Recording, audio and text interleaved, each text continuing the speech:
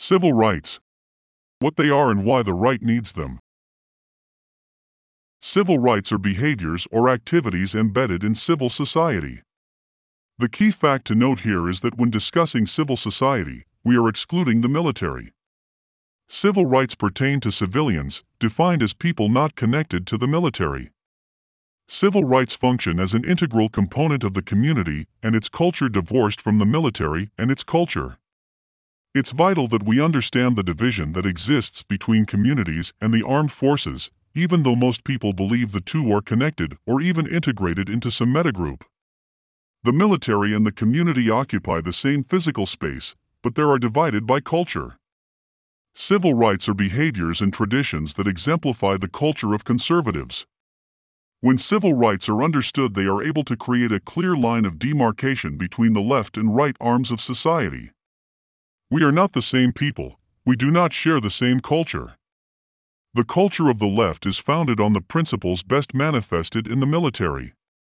The culture of the left preaches the glory of combat and the virtue of power. If a phrase typifies the culture of the left, it is that might makes right and the end justifies the means. The right to life is a right people believe they have.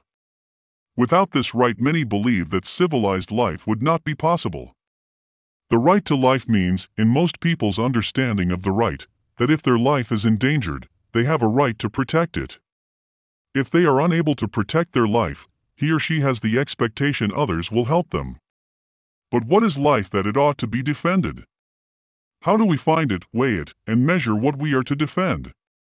How do we know we have the life that we have a right to, or are defending what is to be defended? The right to life refers to the physical experience of being alive. There are no expectations associated with life. There are no qualitative guarantees associated with life. So long as we are not deceased, we are alive. We are guaranteed to be not rendered deceased by anyone's actions. The rest is up to us. It is frequently remarked that if an action saves even one life, it is worth it.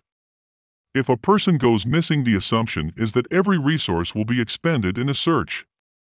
These assumptions have no basis in reality and could not possibly be true. The first comment is patently false and nonsensical.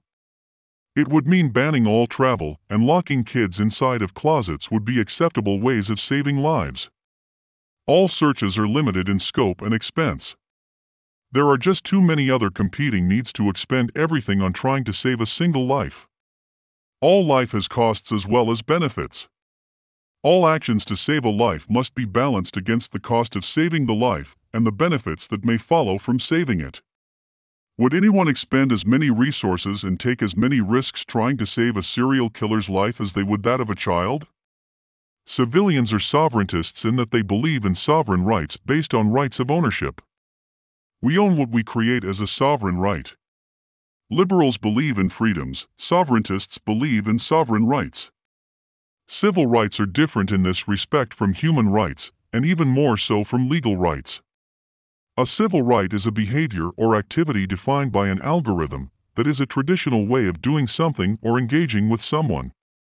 For example, there is a traditional Christmas and Easter, a traditional marriage, and a traditional sexual relationship. The more a society is governed by civil rights, the more orderly it is and the less need it has of legal supports. Christmas is a civil right. Weddings are rights. Rights are defined by and perpetuated and governed by civil society. Civil rights are protected behaviors to the degree they are perpetuated by the community. Civil rights are the means by which sovereigns maintain their traditions and culture. Civil rights give sovereign communities predictability, manners, and character. Civil rights are what give a community its identity. Civil rights are not insignificant, they matter especially to those who formed them. They define the traditions and culture of a sovereign people. Traditions tell us how to meet and greet people.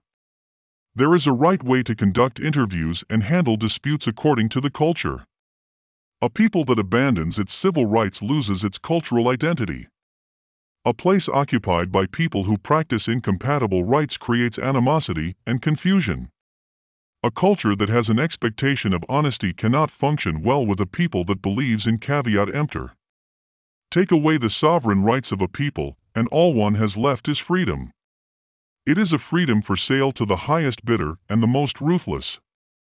Without sovereign rights in a culture that defines how things ought to be done, we must resort to the military and armed might.